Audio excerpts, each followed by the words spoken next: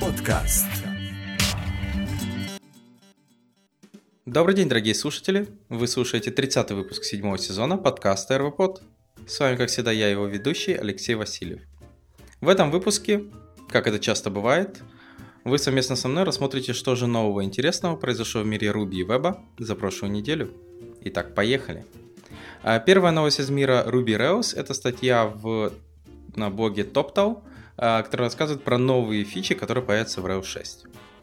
Итак, как это часто бывает, одни из, то есть указаны тут не все фичи, а те, которые могут быть самыми интересными, самыми крупными. Понятное дело, мы должны помнить, что одна из не фич, а именно ограничение, это то, что Rails 6 потребует Ruby 2.5+. То есть, когда вы будете обновляться, помните про это. Итак, какие же тут перечислены новые фишки? Это parallel testing, то есть то, что можно будет запускать параллельно несколько тест-штук, то есть несколько баз данных на это будет генериться. Все это будет работать из коробки для RSpec или мини-теста. Параллелизм можно будет устанавливать, можно будет указывать, например, сколько воркеров вам нужно, как через environment переменную, так и через код.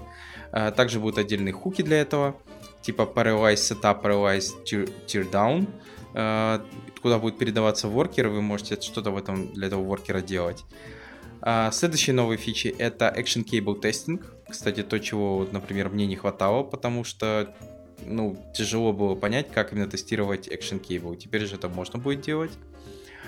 Следующее — это Bulk Insert и Upsert. Я думаю, многие про это слышали, потому что до этого надо было для Bulk Insert использовать какой-нибудь гем типа Active Record Import.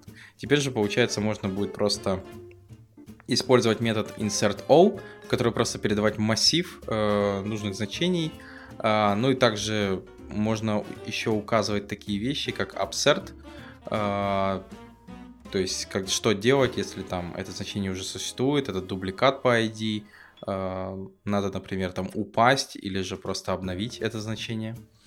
Следующее — это переключение между базами данных, то есть это один из тех же похожих кусков, который позволил сделать parallel testing, теперь также позволит переключаться между базами данных. То есть, например, у вас есть какая-то MasterDB, есть реплики и есть еще AnalyticDB, например. И определенные модельки должны, например, работать с AnalyticDB. В таком случае как раз можно использовать именно этот механизм. Понятное дело, что это будет работать per model, но там можно будет указывать, что, например, на запись писать в одну базу, читать, например, с другой базы. То есть, понятное дело, там будет сейчас базовый функционал, но я думаю, его будут расширять. То есть, например, сейчас непонятно, как понять, какой лэг у мастера, например, и у реплики. То есть это придется вам самим, наверное, имплементить. Тут только базовый функционал переключения.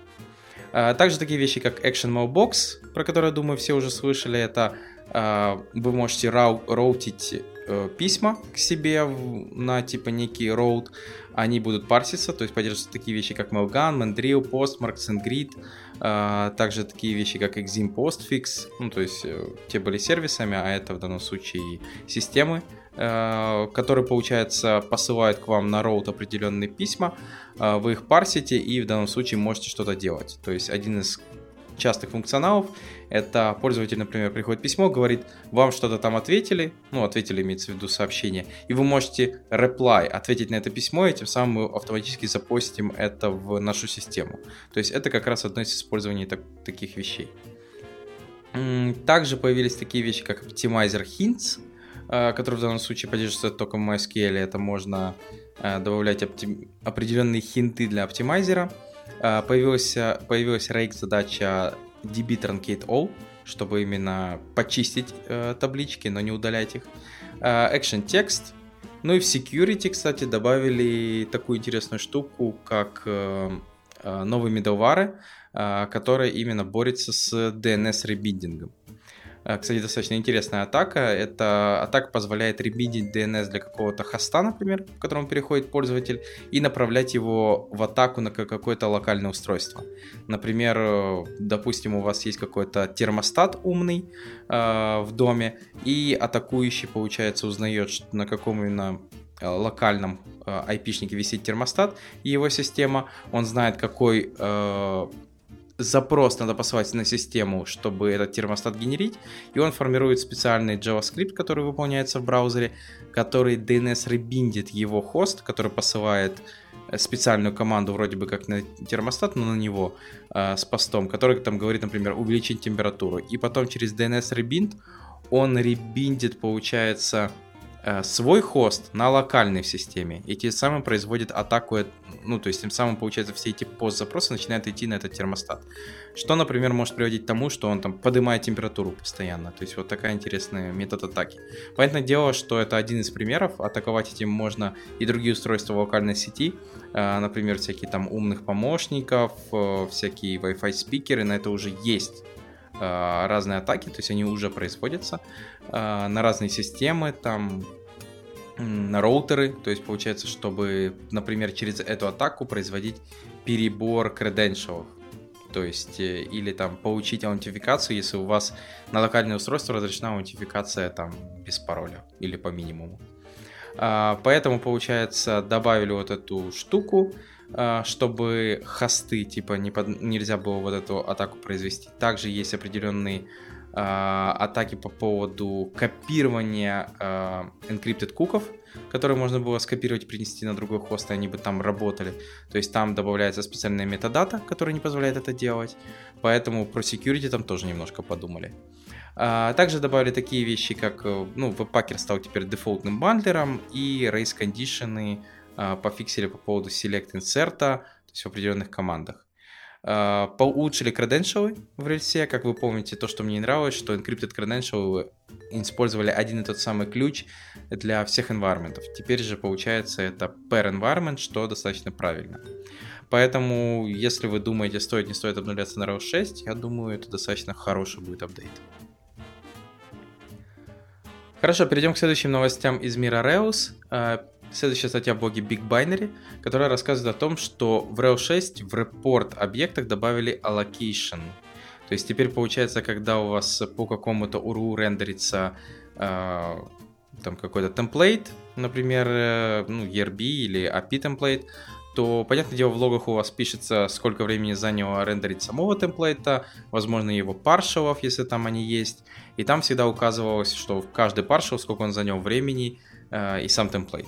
Теперь же дополнительно указывается еще allocation, то есть сколько было аллоцировано объектов в памяти для того, чтобы отрендерить partial, например, или ваш темплейт. Что в данном случае позволит вам понять, где, возможно, у вас неправильное использование, например, вы аллоцируете слишком много объектов или что-то делаете не так. Поэтому, если есть такая у вас проблема или вам неплохо было бы увидеть эту информацию, то в Rails 6 теперь она есть. То есть там даже можно еще подписаться на Active Support Notification канал, который именно получает все эти штуки, и что-то с этим делать. То есть кто-то дополнительно логировать эту информацию, передавать, это уже вам решать.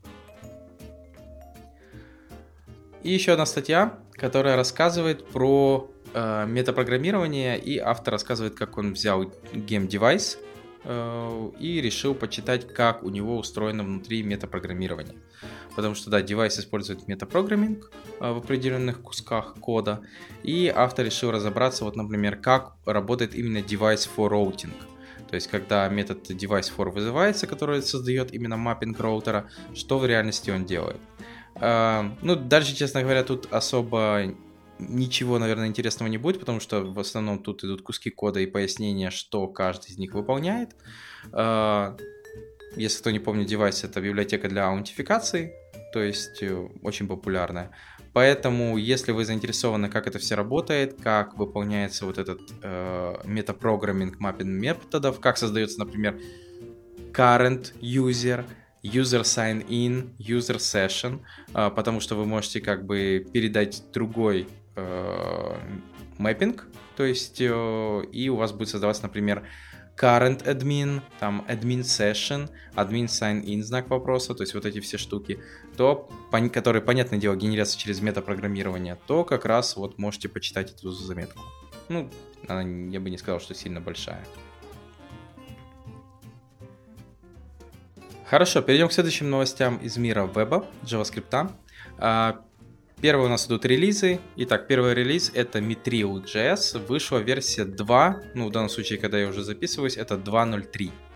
Кто не помнит, Mitril — это client-side JavaScript Framework, который позволяет создавать SPA-приложения. Основные его плюсы, как сами авторы говорят, что он достаточно маленький, в него out of box идет как раз роутинг, запросы он также хендлит, то есть он может делать запросы на бэкэнд, и в Zip он весит меньше, чем 10 килобайт, то есть вся эта штука.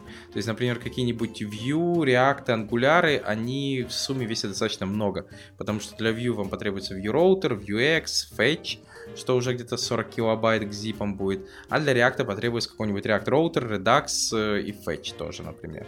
Поэтому Mitril он достаточно такой маленький. Тем более поддерживает, работает на таких браузерах, как E11, Firefox ESR, и на последних версиях остальных браузеров. То есть тут же такой же подход там с виртуальным домом, есть анимация, тестирование, есть у него основные вот эти концепты, которые тоже компоненты, lifecycle ивенты, то есть очень многое похоже, как у React, и вообще сейчас везде эти компонентный подход. Но в любом случае, если вас заинтересовало, то есть библиотека достаточно простая, небольшая, пишется просто, но я не уверен, насколько на ней удобно будет писать какие-то более громоздкие приложения. Какие-то простые, наверное, очень даже неплохо. Но, к сожалению, не писал на Mitril, поэтому из меня специалист по нему не очень. Поэтому перейдем дальше к следующему фреймворку, к следующей полезной библиотеке, которая вышла, новая версия. Это Vuetify. Vuetify — это в данном случае Material Design Component Framework для Vue.js. То есть Vue.js тоже, думаю, многие слышали. И вот вышла новая версия 2.0.2, то есть двойка. Vuetify очень напоминает Material UI, если вы работали с React. То есть это такие себе готовые кнопки типа Bootstrap, то есть у вас есть кнопки, ссылки и многое-многое другое. То есть все эти готовые компоненты типа алерты, аватарки, бэджи, баннеры и все вот это, которое, понятное дело, уже задизайнено за вас. У вас их просто нужно вам активировать и, то есть куда-то вставить нужную страницу, это как компонент, и у вас все будет работать. Поэтому для тех, кто, наверное, использует Vue.js и использует также Vuetify, то можно уже, я думаю, спокойно переходить на вторую версию. Там, понятное дело, что у нас произошло. Они улучшили скорость, производительность, и также, как они говорят, спонсируют достаточно большое количество команд, то есть они полностью переписали компоненты, добавили поддержку справа налево, то есть RTL support. Также у них accessibility улучшилась, то есть они заапдейтили все компоненты. У них появилась grid-система, они добавили такие вещи, как они полностью сконвертировались из stylus на Sass. Я, кстати, не понимаю зачем, но ладно. С JavaScript перешли на TypeScript, сконвертировались с Avorias на Vue Test Utils. Честно говоря, ни то не использовал. И также мувнули стили куда требуется. То есть каждый стиль под свой компонент. Поэтому, я думаю, все стало для многих лучше, особенно вот поддержка справа налево и A11Y, то есть accessibility, достаточно хорошая штука. Я только это поддерживаю, поэтому если вы используете Vuetify, и вам, например, это тоже немаловажно, или поддержка grid-системы, то переходите и используйте. Хорошо, перейдем к следующей статье. Следующая статья в блоге Slack, которая рассказывает, как они переписали, ребилднули Slack Desktop. То есть в данном случае они не взяли, как вы думаете, электрон и выбросили его, а именно и заимпрувили само приложение внутри, которое крутится электрона, и расписали, что оно стало намного лучше и круче. То есть, получается, в этой статье они расписывают, что у них было, то есть до этого они использовали jQuery какой-то со своей там библиотекой, и, понятное дело, что они сделали, они это переписали на текущий стек, то есть используя такие вещи, как React, Redux, UI, вот эти компоненты. Также они добавили сервис Worker, за счет чего, они говорят, скорость увеличилась самого приложения. Я, кстати, думаю, это одна из основных причин, почему приложение стало работать быстрее, потому что появился сервис Worker, а не потому что, например, добавили React сразу. Но я думаю, это тоже повлияло на удобство разработки и улучшения, а также они показали, что у них очень хорошо стало с памятью, что Slack перестал есть невероятно память в мегабайтах, когда количество команд увеличивается именно в нем. Поэтому это только радует. Возможно, наконец-то это перестанет выжирать всю память эти N-приложений, которые все с браузерами. Но в любом случае штука интересная, то есть они по минимуму, понятное дело, без кусков кода расписывают, что они поменяли, как они поменяли.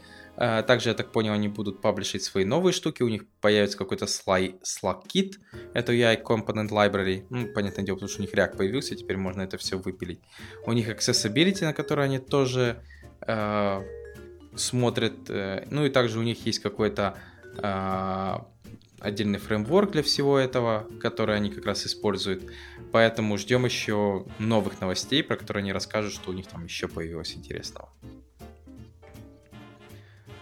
Следующая статья — это такой себе полный introduction в React. То есть для тех, кому тяжело по официальной документации изучать React, или тяжело, или непонятно, то как раз статья называется The Complete Introduction to React, где автор как раз рассказывает вообще все, что такое React, что такое React Tree Reconciliation, что на себя представляет, как работает, что в React вот это все везде компоненты, что JSX это не HTML, как работают экспрессионы в JSX, разница между функциональным и компонентом, который написан с помощью класса, использование компонентов, хуки, переиспользование компонентов и тому подобное. Вот тут как раз все это расписано.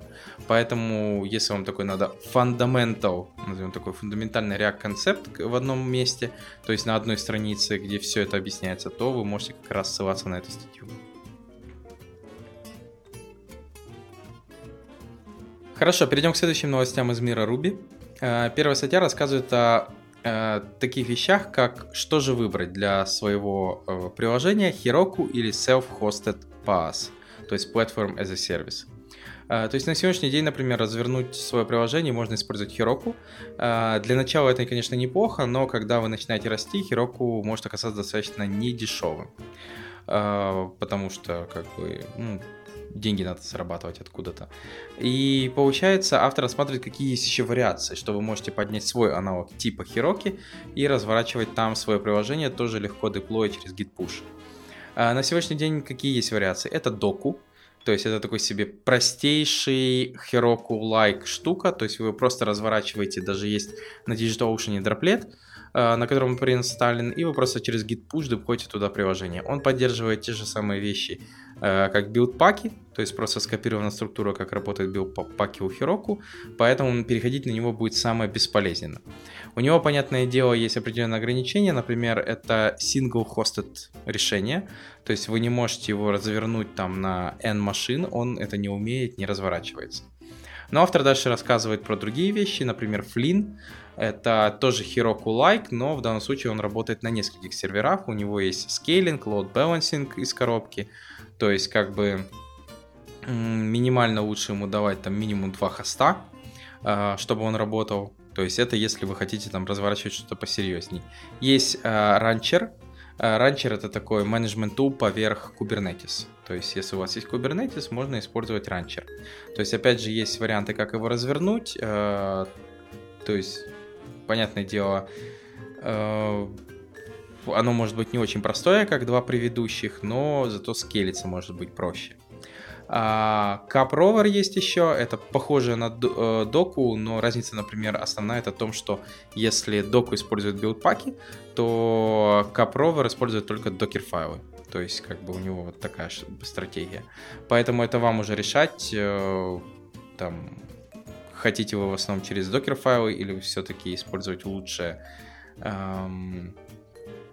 как бы, например, тот же Doku. Ну, например, вот CapRover, он еще поддерживает Docker Swarm, что получается в таком случае есть поддержка N серверов, несколько серверов на одну вот эту штуку, то есть, которую вы можете использовать для разворачивания ваших приложений. Что выбирать, решать, ну, это в данном случае по вашему желанию. В данном случае вы можете полистать эту статью и разобраться, что же есть и что можно на сегодняшний день использовать как замена Heroku там, для упрощения деплоя вашего приложения или разворачивания ваших N приложений на N каких-то там машин, чтобы это все контролировать и смотреть, что с этим всем происходит. Поэтому рассмотрите. Честно говоря, у меня особо от себя нету как бы каких-то предложений, потому что я разворачивал на доку, что-то он действительно оказался такой достаточно простой Heroku-like, ты его там ставишь очень просто, и он разворачивается просто. Но он такой, знаете, типа там 1-2 приложения максимум и все, потому что я не представляю, чтобы там разворачивать какой-то огромный инстанс и на нем все это крутить.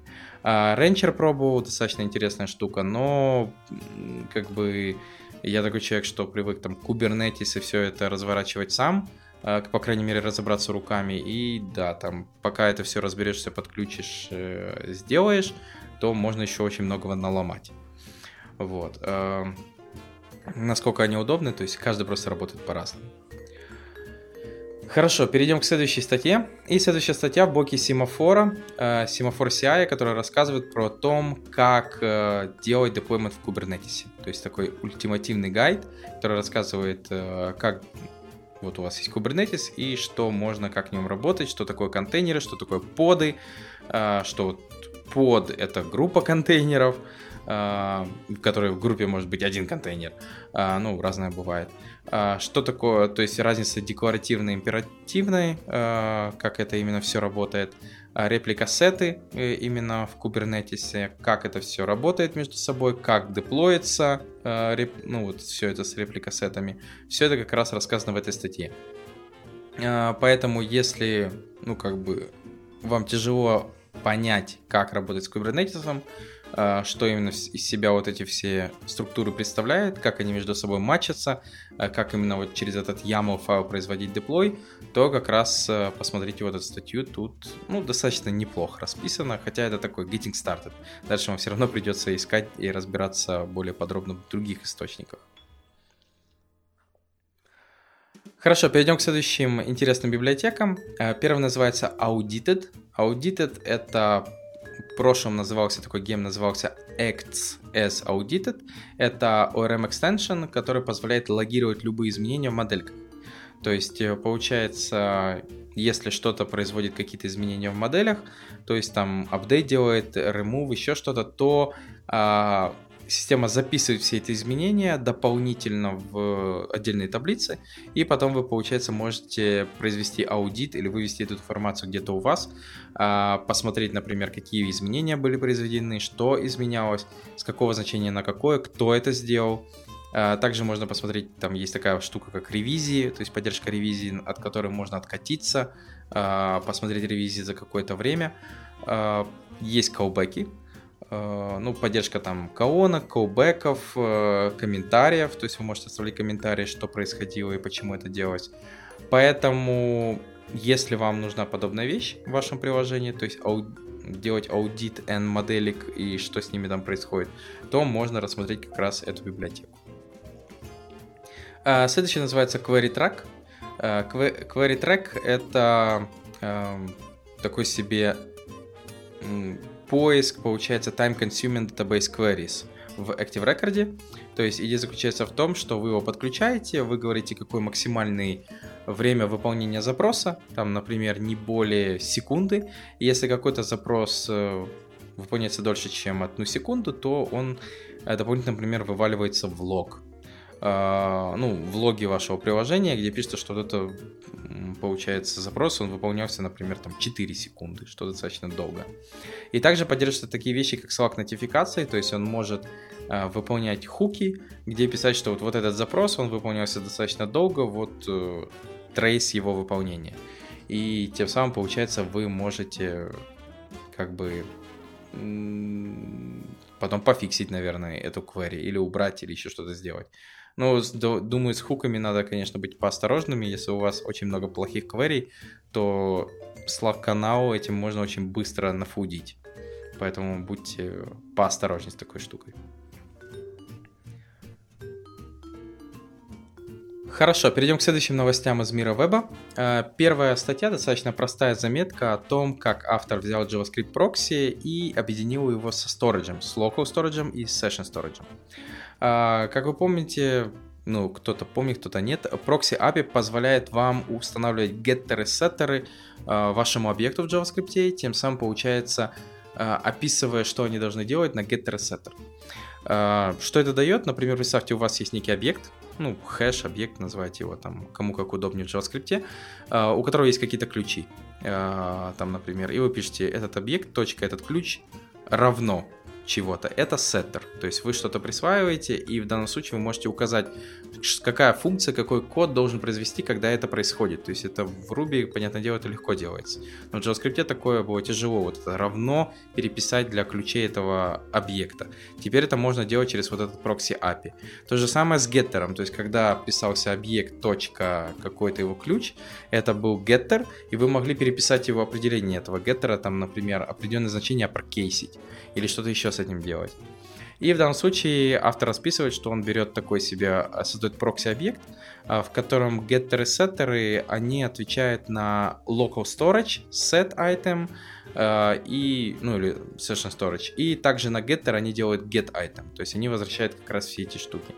То есть тем самым получается с такими сториджем вы можете работать просто через название ключа равняется значение и также забирать это значение. И все это будет прекрасно работать через вот этот прокси-механизм.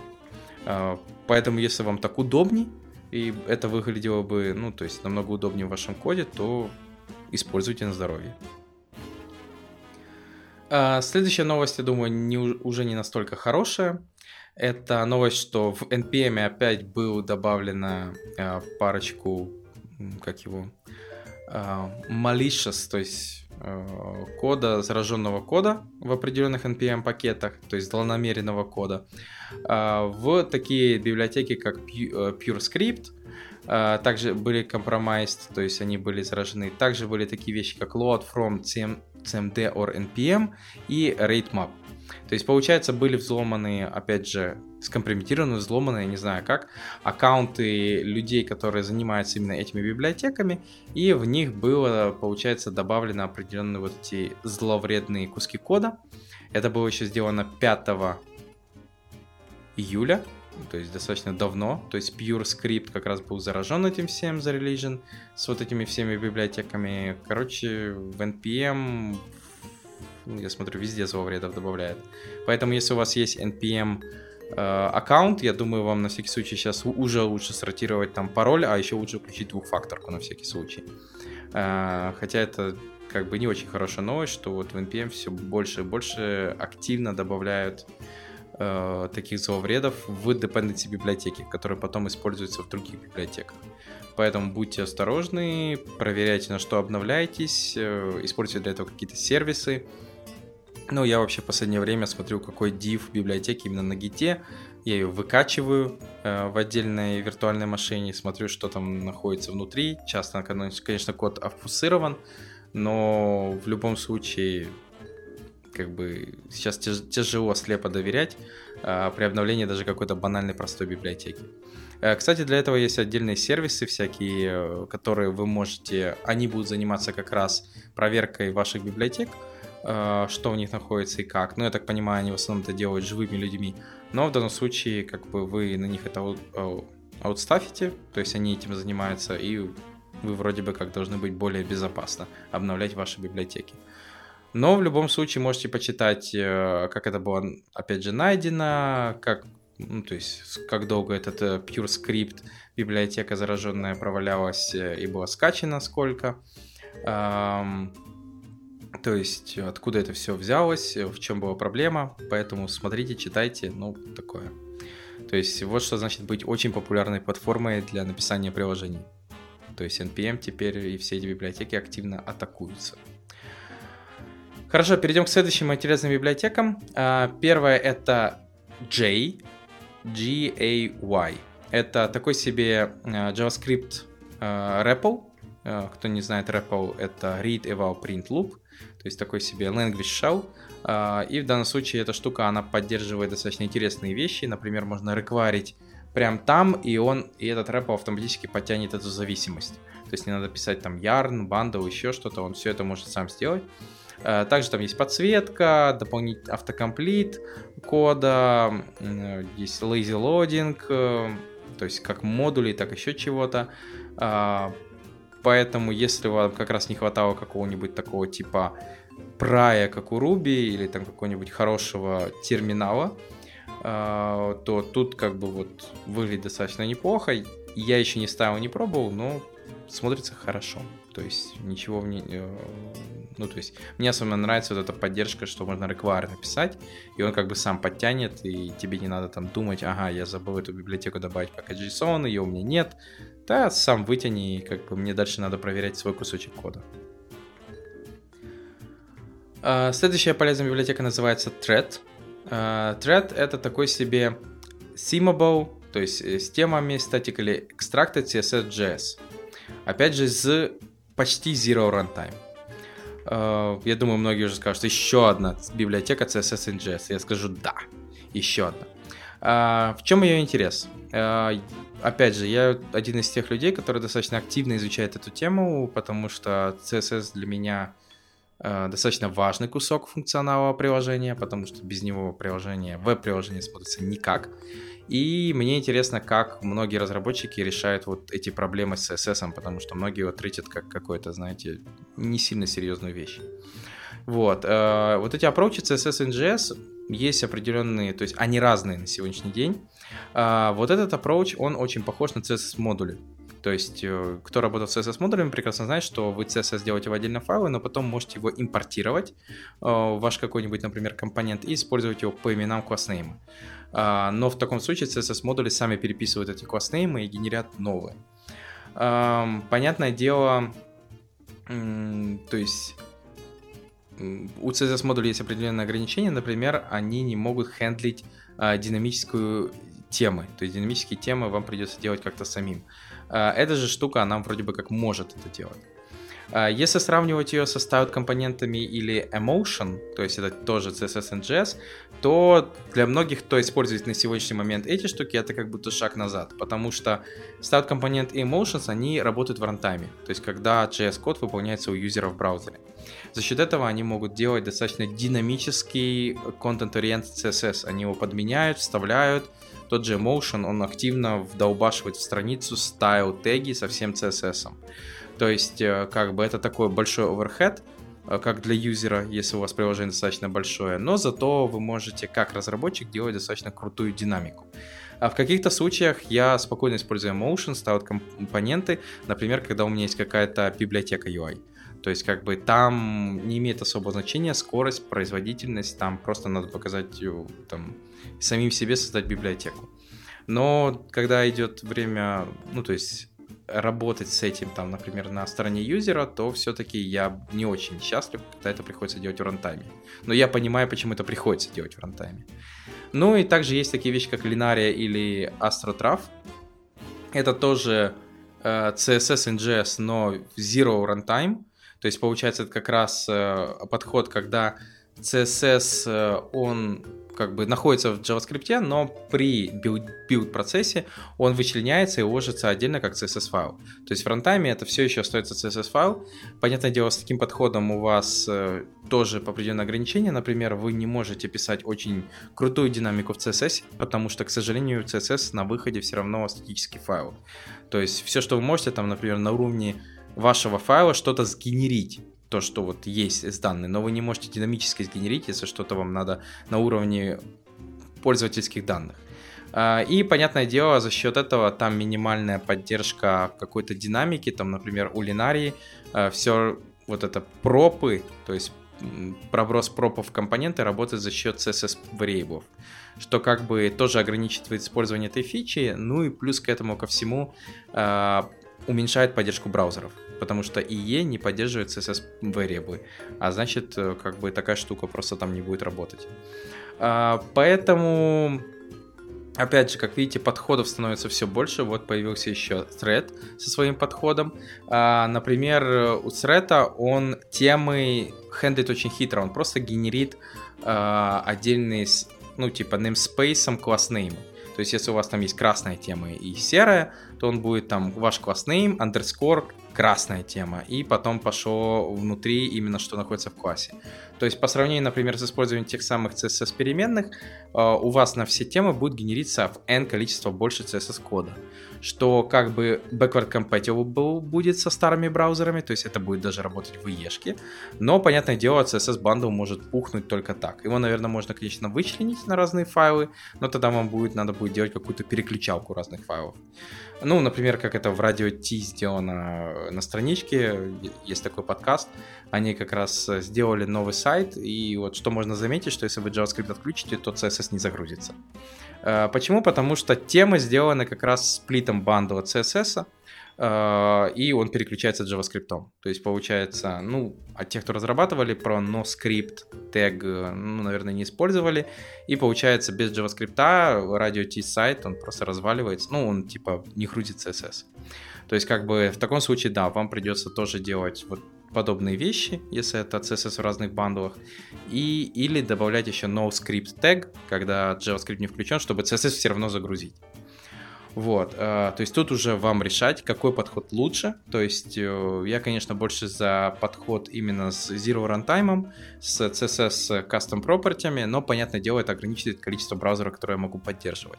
То есть, например, IE в таком случае, к сожалению, IE пользователям мне придется говорить «до свидания». Хорошо, и перейдем к последней библиотеке, а то что-то разговорился. Это Cesium. Cesium.js — это open source библиотека для того, чтобы рендерить 3D глобус и карты. То есть это получается такой себе Google Earth такой в браузере. Поддерживаются 3D-тайлы, поддерживается там местность, вот эти terrains, то есть горы, возвышенности, нижности. Есть возможность добавления 3D-моделей, есть векторы и геометрия, есть time dynamic визуализация, то есть вы можете там в космосе показать планету Земля, и вокруг нее там какой-то метеорит будет крутиться или еще что-то. Это все поддерживается. Поэтому, если у вас есть нужда именно в подобной штуке, то есть нашу прекрасную планетку как-то там крутить что-то вокруг нее или показывать какой-либо объект на карте, то вот можете рассмотреть использование именно этой библиотеки. А на этом у меня все. Благодарю, что послушали данный подкаст. Подписывайтесь, пишите комментарии, и новый выпуск уже на следующей неделе.